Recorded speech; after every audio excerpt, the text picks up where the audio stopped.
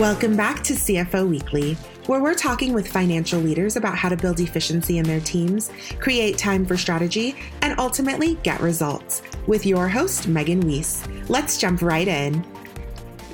Today, my guest is Colson Painter, controller for Caliber Companies. Caliber is an integrated group of companies in the real estate and private equity industry. Formed in 2009 and headquartered in Scottsdale, Arizona, with an investment focus in the greater Southwest growth markets, Caliber leads the market in providing individual accredited investors and registered investment advisors with well-structured alternatives to traditional investments. Colson began his career with Caliber more than 3 years ago as their director of tax, but was recently promoted to a position as vice president and corporate controller. He began his career with Deloitte, where he spent 5.5 years working his way up from tax consultant to tax manager. Colson earned his master's in accountancy and a BS focused in accountancy with emphasis in tax from Brigham Young University. Colson has been happily married to his wife, Lisa, for 4 years. Together, they are raising 4 daughters. Hello, Colson, and thank you for joining me today. Hi, Megan. Thanks for having me. I'm excited to join you on the podcast. Yeah, today we'll be talking about your background, your experience as a controller, and a bit about your organization and some of the unique challenges it's dealt with, as well as some of the solutions to those challenges you've implemented recently. I'm really looking forward to this discussion, so let's get started. That sounds good. First, start by telling me about your career progression, exactly how you got to where you are today. Good question. So it really goes back to when I started my studies in accounting. I was at Brigham Young University in Utah, and I took general accounting classes. I took some tax classes, took some audit and financial reporting classes, and or financial accounting classes, I should say. Really enjoyed all of it, and a lot of interesting stuff. And I had a decision to make of what direction I wanted to take my career. I ultimately wanted to focus on tax, and I became a tax professional, did a master's degree in tax, and that led to a career in tax in Phoenix with Deloitte. Was there for 5 years and left Deloitte to join my current organization, Caliber, as a director of tax. And all throughout all of that career progression, I had in the back of my mind, I really think it would be cool to be a controller, really be cool to be on, in a financial decision-making position for a business or organization. And ultimately, I'd expressed that interest to our current CFO at my company. And, 3 years into the job here, an opportunity opened up for the controller position. And it really wasn't something that I was aware of or specifically planning on. I just, had that in the back of my mind that that's something I wanted to do. And the opportunity presented itself, and I jumped on it. I decided to, take a dive in career change within the company. And 5 months later, here we are. So it's been exciting and challenging, but I am grateful for all the different experiences and opportunities that I've had that have led me to here. Yeah, well, congratulations on your latest role. Thank you. So are there any particular stories or moves that stand out as turning points throughout your career? Yeah, a couple. As I think about this, one in particular was while I was at Deloitte, I had the opportunity to do a rotation kind of as an in-house loan staff, as it's called, for a large private equity company, and basically spent a tax season there reviewing tax returns, and was kind of immersed into this private equity world. And it was very different from what I was used to, but it kind of it was good to see how things worked on the other side, and having been in an accounting firm environment and having worked on tax returns for clients, mostly for medium-sized private businesses and their individual owners. That was kind of eye-opening, and seeing, wow, there's a lot more out there, and it is complex and interesting and fast-paced. And so I learned a lot, and that was a really great experience. Lasted about 3 months and went back and continued my career there, kind of back on the normal path. Ultimately, I considered leaving Deloitte for that specific company and decided not to, but that was something that I think prepared me down the road for where I am today. The other one was when I reached the turning point of deciding whether or not I wanted to continue in public accounting or branch off into industry. And that was a tough choice. I really did enjoy my time at Deloitte. I enjoyed the challenges and the learning experiences and, all the support and everything that entailed. And Deloitte is a great organization, but I was at a turning point, personally, my life at a turning point where we just had our third child and I was busier than ever. And, it seemed like, I needed to do something a little different. And I also saw I was at a point where, as I said, I was focused on private clients and individual tax and some things like that, gift tax, estate tax, things that were very specialized in the tax world. And honestly, there's not a lot of jobs outside of working at an accounting firm that if you focus on gift and estate and trust tax work. And I decided if I didn't want to do that, I needed to find a different career path. And I found Caliber through a LinkedIn job posting, and it was an opportunity to become a tax director. It was a new position for a new, quickly growing company, and I interviewed with them, and it just felt right, and I jumped on it. And like I said, spent 3 years in that position as tax director, and just recently transitioned 5 months ago to controller. So those are the two really big pivotal points in my career, and I really think that, among many others, things have worked out well as I, took those opportunities as they presented themselves. Yeah, I started my career at Deloitte too, and wonderful place to work, but not a very easy lifestyle. So your background is unique for a controller, having specialized in tax at the start of your career. How do you think that background has benefited you as a controller, and what challenges does it present? Yeah, good question. So as far as the benefits of being from a tax background, I think, and it goes back to some of the things I said with one, having, several different clients in small, mid-size, a handful of large companies. You have to juggle a lot of different things going on. You have to understand how different businesses work and all the moving parts there. And really you have to be able to pivot from one thing to another and back and forth. And having done that really, worked on clients that had, multiple businesses and, lots of inner company transactions and things like that. Keeping everything straight, that was just kind of the background. And so in a way, when I transitioned to Caliber, I viewed it as just having one client, and my job was just to learn everything I could about each individual business, each individual transaction, each, all the going-ons at everything that was going on at all of those different businesses and the different firms and properties that were invested in. And that was, it actually was natural. And so as I transitioned, I really got to know every single aspect of every single business from a tax standpoint and had a good overall understanding of all of that, as opposed to being specialized in, a specific part of the business, whether the corporate side of Caliber or the hospitality side or different real estate, specific businesses that we have. I had a good broad overall understanding, and that really, lent itself to transitioning into the controller role.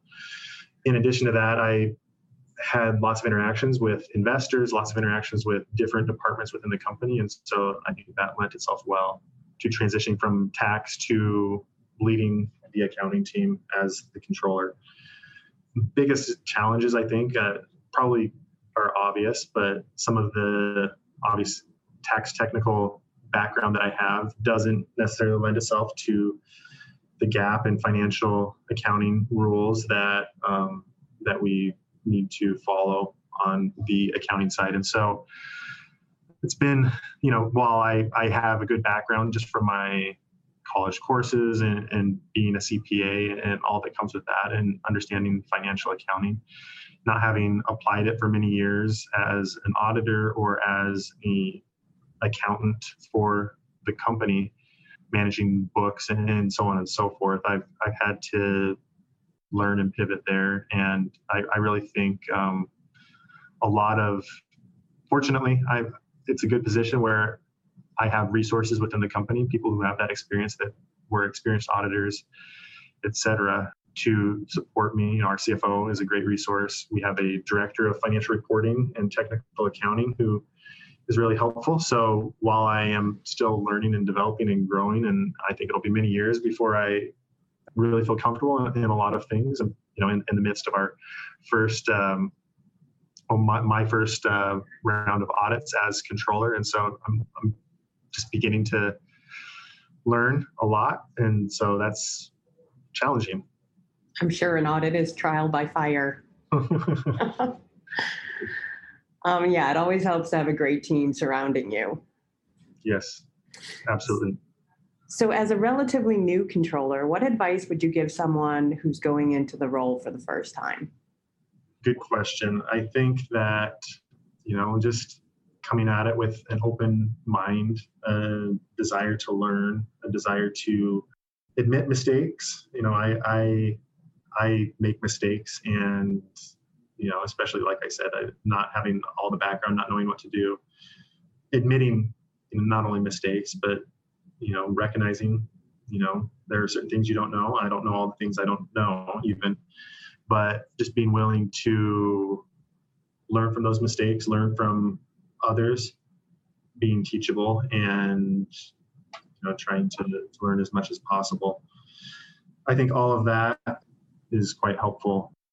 It's hard, but I think sometimes you have to break it down, take things one day at a time, 1 week at a time, realize that it's going to get easier, and you're going to learn each day, each week. And honestly, it's not nearly as stressful as it was, my first week flying solo, although surprises always pop up and things happen that you don't see coming. So it's a lot to learn. Yeah, that's great advice. And new roles are always hard, but they do get easier. So let's pivot a bit and talk about Caliber. Can you tell us a little bit about what they do? Sure. So Caliber is a real estate private equity fund asset manager. We are not industry specific. So we are a fund manager. We partner with accredited investors. So that's investors who have a net worth of at least $1 million in investable wealth, or an income ranging from $200,000 to $300,000 per year. So it's typically sophisticated investors for the most part, although those rules are changing and kind of opening up to more people who are experts in certain fields. But we partner with those individual investors, and for the most part, they supply capital, and we supply some capital and our expertise into acquiring real estate assets, whether it be a hotel, an apartment complex, some kind of commercial property, really any type of real estate where we see an opportunity, and we invest in those real estate assets, and then work with our internal team, with our various real estate experts, as well as with different third-party experts and managers to optimize those properties. And ultimately, when the properties have been optimized and are operating at a high occupancy rate or at an optimal level, we will turn around and sell those businesses to an interested buyer. And that's kind of our business model. We have a pretty heavy portfolio of hotels. We also own some multifamily apartment complexes, other residential investments, including a fund that's focused on single family. We have commercial funds, and invested in office, invested in self-storage. We have a fund that is debt specific that lends to other real estate investments on a short to medium term basis.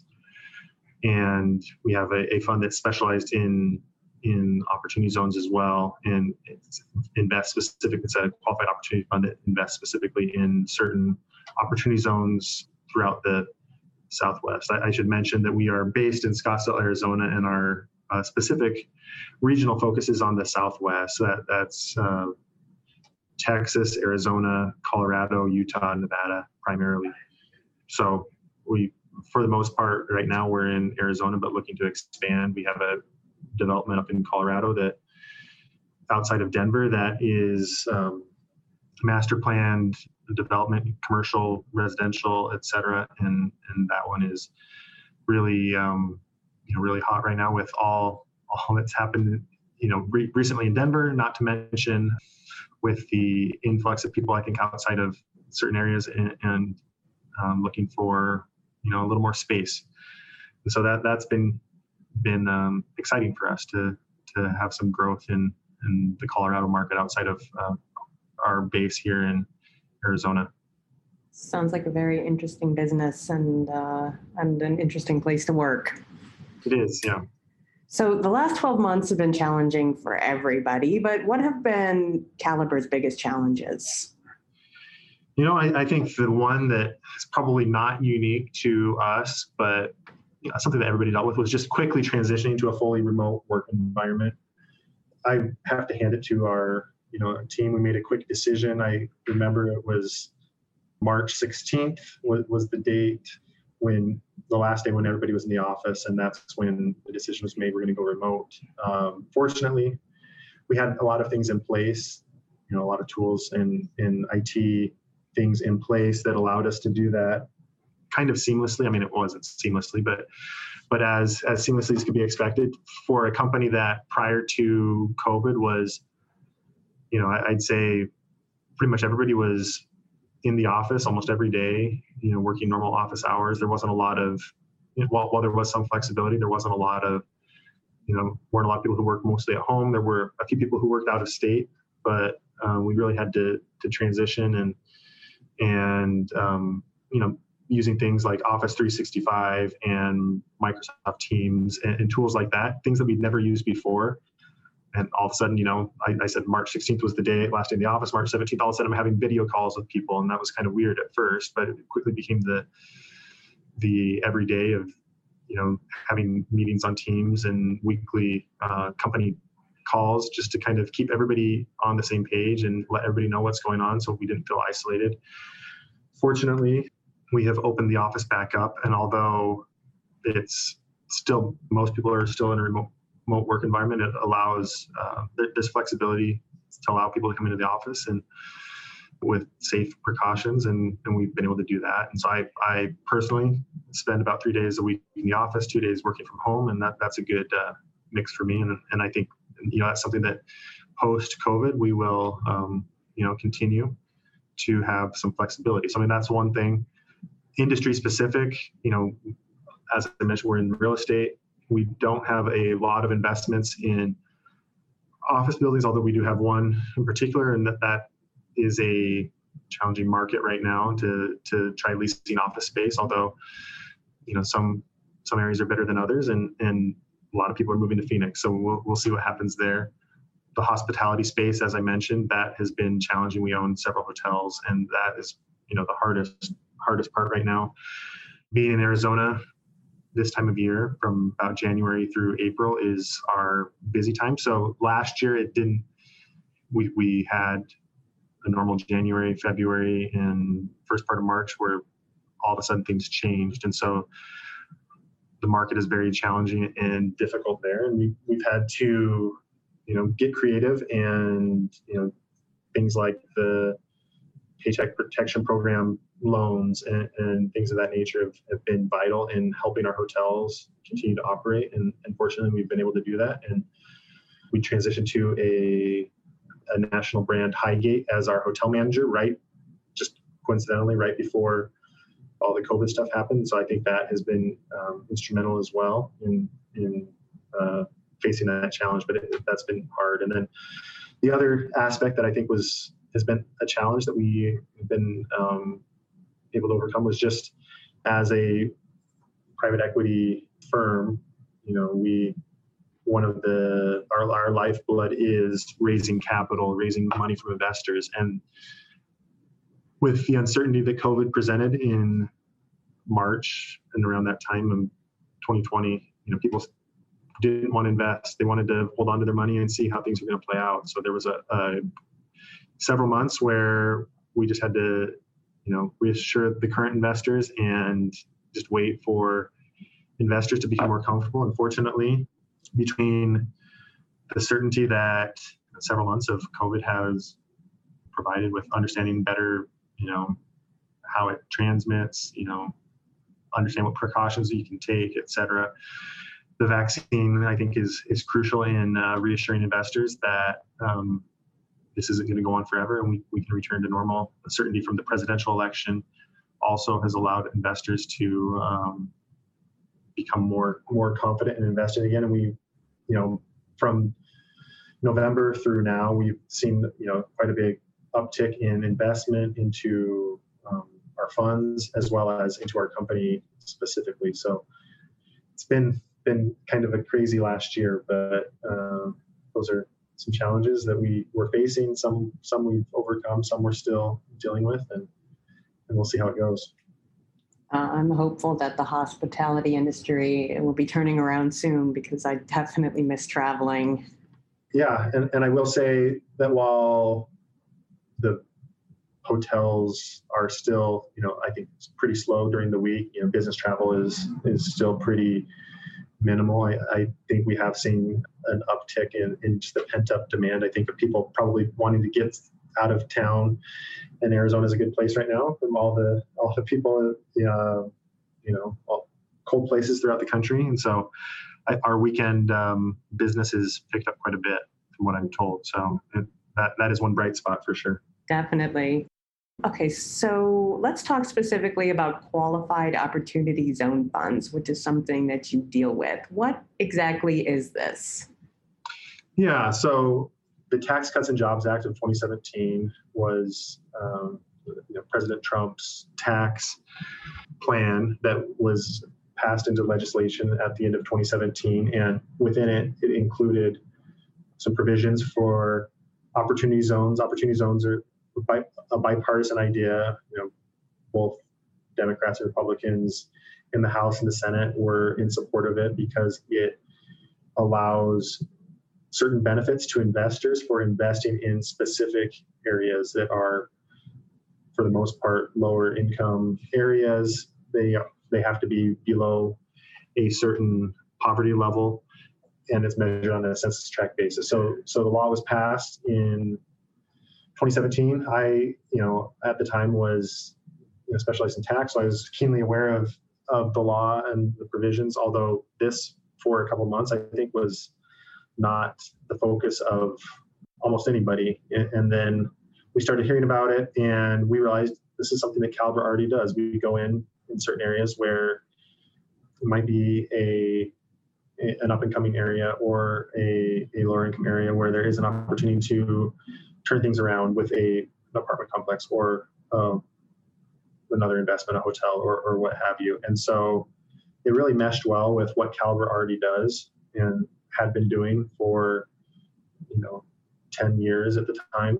And so we started our fund under the rules. And the biggest thing is that investing in a qualified opportunity fund for investors allows them to defer capital gains until at least 2026. So it started in 2018. You could defer your capital gains until the end of 2026. So that was almost 9 years at the time. And basically, investors can defer their capital gains They get a partial step up in basis, which is essentially equates to a discount on the amount of capital gains tax they'll have to pay at 2026. And then the biggest thing is that the appreciation of the investment within a 10-year period, if it's held for 10 years, is going to be tax-free. So there's that tax-free growth. That's something that really, incentivizes investors. Not only that, but it is an opportunity to invest in areas that really need investment. And so it aligns, the needs of communities and cities throughout the country with these opportunity zones that have been identified, and investors who have capital that may be sitting on the sidelines to recognize some gains and invest those gains into opportunity zones and really, start to turn those areas around. So it's something that's exciting, that's happening, and we're really excited to be part of it. Our fund is called the Caliber Tax Advantage Opportunity Zone Fund, LP. It started in 2018, like I said. It's been around for about 2.5 years now. And to date, we've raised $75 million and been deploying it in several different projects within the opportunity zones. We have a hotel in Tucson that is connected to the convention center in Tucson, Arizona, I should say. We have some historic buildings in downtown Mesa that we're looking to renovate and help revitalize the downtown area in Mesa, Arizona. Some residential development in Tempe, Arizona, and one very interesting project that we just finished and that is fully operational now was we took a building that I believe had been a nursing home or some other senior living facility. It was kind of run down in Phoenix, Central Phoenix, and we turned that into a behavioral health hospital, and that's been operating. So, that's something that not only, provides jobs for the community, but also is providing services. And, behavioral health is a huge focus area now more than ever. And that expanding capabilities and opportunities there is, I think, really important. And that's something that we have been able to partner with a medical group and bring to pass. So something we're excited about. Yeah, those sound like a win for investors and a win for communities. Exactly, and that's the idea. And it really just trying to make sure that those two things are aligned. It can be tricky, but it really does actually, if you have good projects that are projects that really fit the spirit of the law and aren't just, trying to squeeze something else into that, it really does incentivize investors and, investors looking for that ESG, the economic, social, government aspect of investing, having good impact, governance, I should say, having good impact in those areas is important. So we've focused on that. We are teaming with somebody to measure that impact on the community. We expect that, and it's been in talks for a long time, that there will be some legislation that requires these businesses to kind of be transparent about what the impact is. And proactively, we've decided to measure that and report on that to our investors and other, potential investors, so that they can see this is, these are the jobs created, this is the impact that it's having from a dollar standpoint. So what unique challenges do qualified opportunity zone funds present when structuring real estate investments from an accounting standpoint? I think I say this coming from a tax background, but tax usually isn't the tail wagging the dog, so to speak. But in some regards, with opportunity zones, a lot of tax rules and regulations and things like that are come into play here. It's not as simple as just setting up a fund and saying, oh yeah, we're operating in this area and it's an opportunity zone, so we're good. You have to meet a lot of different requirements. So there's a lot of measurement, a lot of tracking, and talking to legal counsel, a lot of talking to our tax advisors and making sure that things are structured, especially with the rules being new. And the law was passed just over 3 years ago. It took about another 2 years for the regulations associated with the law to be finalized. And that was something that, left people uncertain with how to treat things. So So we had to be flexible and learn as we went. But having the infrastructure that we already had, I was already in place as a full-time tax director. That made it unique for Caliber, as opposed to other people who set up opportunity funds and then realize they don't know what they're doing, and sometimes they have to wind them down or things like that. So it is complicated, and it's not just something that anybody can do, but you have to have a very tax specific focus on the fund that you may not have.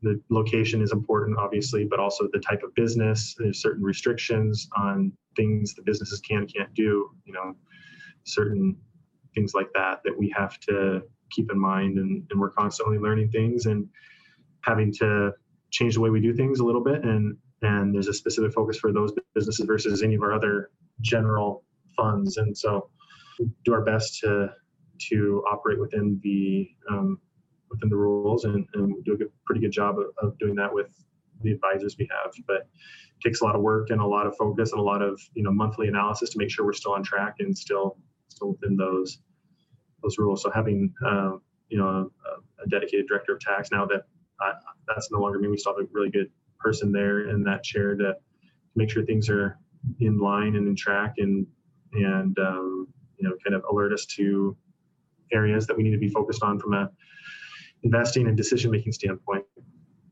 And Caliber recently undertook a registration A+ offering. This is foreign to me. So can you explain what this is and how Caliber decided it was the right thing for them? Yeah, I mentioned, so we did a Regulation A+ offering. In fact, I should say that it closed on Friday, so the 26th of February was the close of that. It was successful. Congratulations. Yeah, it was open for, I think it opened since April of last year, so open for about 8 or 9 months, and we really had a huge kind of final push there. I think we raised between $7 and $8 million in the last month of the capital raise, which was pretty exciting to us. Yeah, wow. Yeah, Regulation A+, it allows small to medium-sized businesses, I think, in looking to raise in the range of $50 to $75 million maximum. I think it used to be 50, now it's 75 million is the maximum amount of capital you can raise in this type of offering through, a public offering. It requires, filings with the SEC and things of that nature, but it's kind of light compared to the typical public company filings in the sense that you don't have to do quarterly filings with the SEC. You file an annual filing and due by April 30th for us as a calendar year-end company. So you have a little bit more time to get that filing in a larger public company. And then we do a 6/30 and June 30th year-end filing as well under that. And it really just was a way for us to, open up the investor pool to a lot of people that know us and have been following us and have been connected with us, whether they are, vendors or contractors or people like that have done construction on Caliber jobs and things of that nature. And they just haven't fit into that, what I mentioned earlier, the accredited investor box of $1 million net worth or $200,000 to $300,000 a year in annual income, but they still might be sophisticated investors. They might be real estate professionals or things like that, and recognize Caliber's strategy and want to invest in it and do so. And so we basically, like investing in any public company, anybody can do that. And so it really opened it up to a wider range of investors. And there was a $2,000 minimum and a certain maximum that people couldn't invest beyond a certain amount of their net worth, and that was about it. But it really opened things up and really set us up. We've been pretty public, and it's no secret that the eventual plan is for us to become a fully public company at some point in the future, publicly traded on New York Stock Exchange or NASDAQ or something like that. So that's nothing new and nothing that hasn't been said in the many webinars and things like that we've had over our CEO and others have had over the last month, especially as we've kind of made the final push for the capital raise. But something that was in the works for a long time. It was in the works when I started at Caliber over 3 years ago, and it takes a lot of getting the books and financial records in a position. And we had to catch up on audits and things like that, and get all our audits done and file with the SEC and respond to comments. And that took a lot of time and effort and investment, but we just viewed it as the next step to create wealth for the private individuals who had already invested in our company, as well as for the employees of Caliber and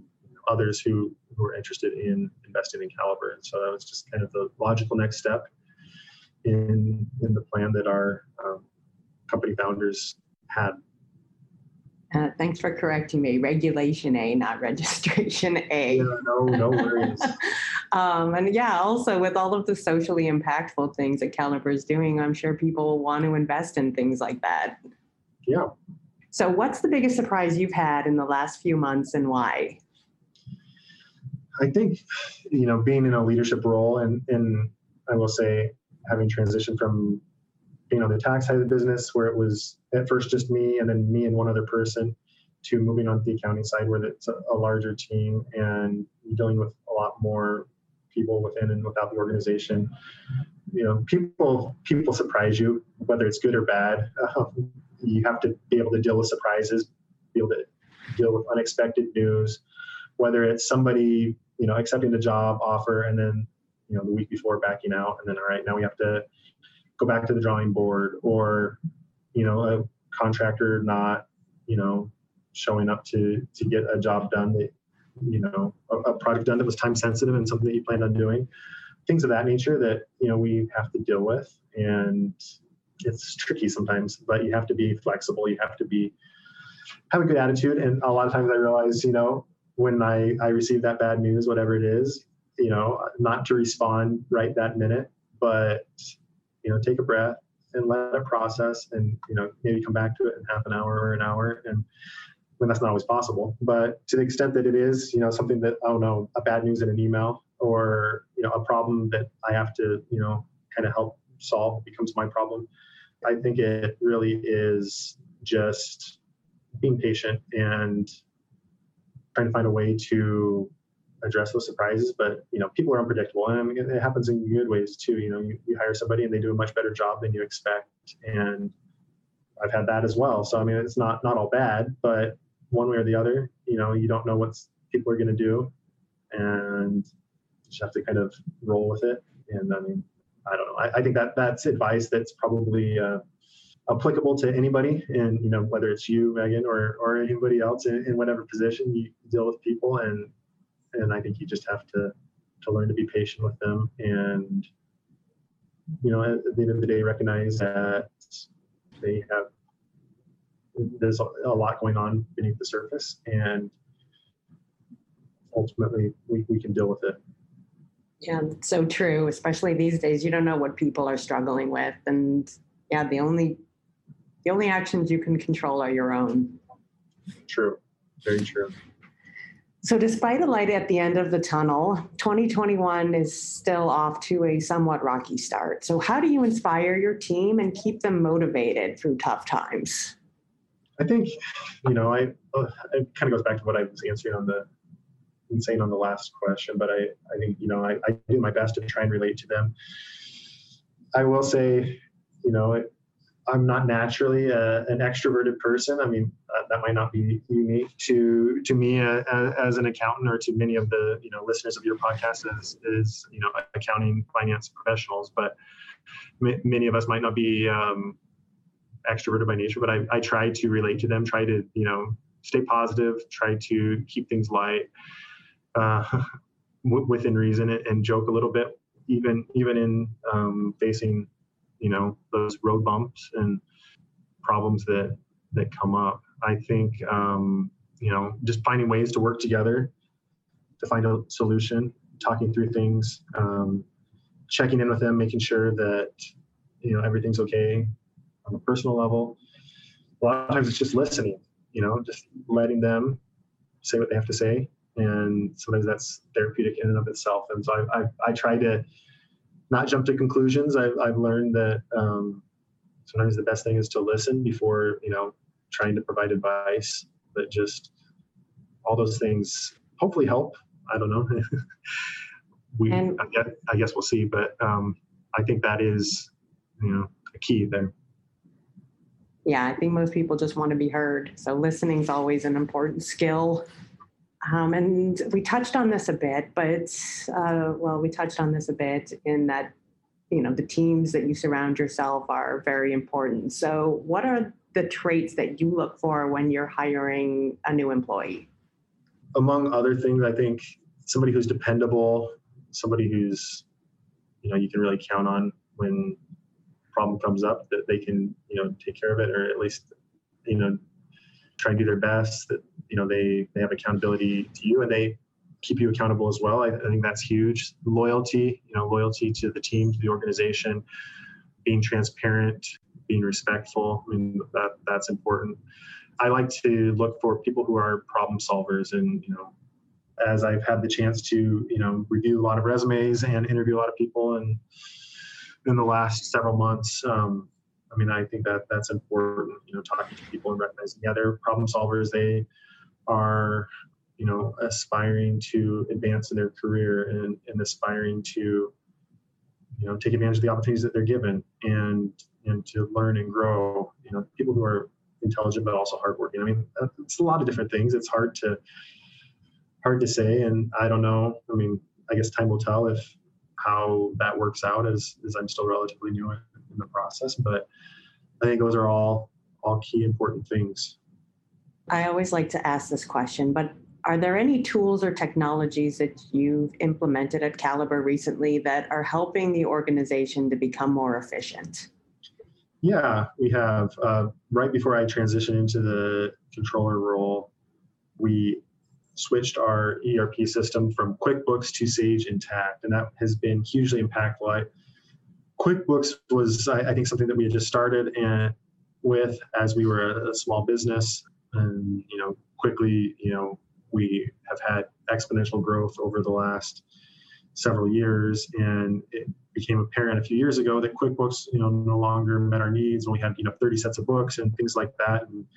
And then, fortunately, this was another fortuitous thing that was already in the works pre-COVID, but we had already engaged to switch to Sage Intacct, which is a much more robust software that is for bigger businesses and lots of different companies, and allows for intercompany transactions, and it's cloud-based, among other things. And so QuickBooks did a great job for us, but it was hard and challenging to work with QuickBooks at the end there, especially as we were, had to remote in or use the VPN to log in from at home, and it made QuickBooks even, extra slow for the team. And so that was a challenge, and it was nice to switch to something that was cloud-based and, a lot more flexible, and you could just access from a web browser and with a login and do things like journal entries that, you can do the journal entries for 2 sets of books all at once, if it's an intercompany transaction, as opposed to having to go into one set of books and do a transaction and then another set of books. We had just outgrown QuickBooks, and that was something that, our CEO and CFO joke that it's like we got the keys to a new sports car, and we really don't know, how to drive it yet, but we're learning. So. Yeah, it's hard to know when you've outgrown your accounting system, but it's important to make the switch when it becomes painful to use the the original system. Absolutely. It's nice to be cloud-based for sure. It's much more flexible, especially in this remote work environment. And lastly, on a more personal note, what is something that you'd like to accomplish either professionally or personally, or maybe both, in 2021? Yeah. Professionally, within my role here at Caliber, it's just continuing to grow and strengthen the team, looking to build a team culture, as difficult as it is to do in a remote work environment. We've had some new people start, and they're in the office a bit, and there's not that many other people in the office. So trying to, strengthen those bonds and find ways to keep the team connected, united, and working together in the remote environment is one big focus. I mentioned Sage, learning to leverage that system for better real-time reporting and decision-making, reporting across different departments within the organization. mean, all of that is something I think professionally, just, expanding my capabilities and leading the team. And I've got a lot of learning to do on the technical side as well, in the midst of everything else, and learning how to use Sage myself. So that's a lot. On the personal side, we've got some home renovation projects going. I think that's probably not unique to us, but we spend more time at home, and all of a sudden all these projects pop up. And so I've been moving some dirt in my backyard and, putting some artificial grass in and things like that are kind of fun projects that'll keep me busy on the weekends. But when things open back up, I run a half marathon every year, Mesa Half Marathon, and it would have happened a couple weeks ago. It was postponed for COVID for obvious reasons, but hoping to see that open up maybe here shortly and get a race. And I need to get back to training a little bit more. So something fun on the personal side. Yeah, that's amazing. I'm always so impressed by people that can run that sort of distance. Well, I don't do it that fast, but I this will be my 9th time when it happens. So doing that same race. So it's just kind of a fun thing to keep me motivated, and really, I think just a exercise goal to have every year. I've run it with my wife, with a couple of my sisters, brother-in-law, sister-in-law, a lot of different people, and some friends, coworkers too, who've run it over the years. So it's been kind of fun just to have that. And if anybody wants to run it with me that's listening to this, I'm happy to have you join when that opens back up. Yeah, I'm looking forward to that, to races and 10Ks and 5Ks being a thing again. Yeah, absolutely. Colson, thank you so much for joining me today. Thank you. It was a pleasure talking to you, Megan. I really enjoyed the conversation.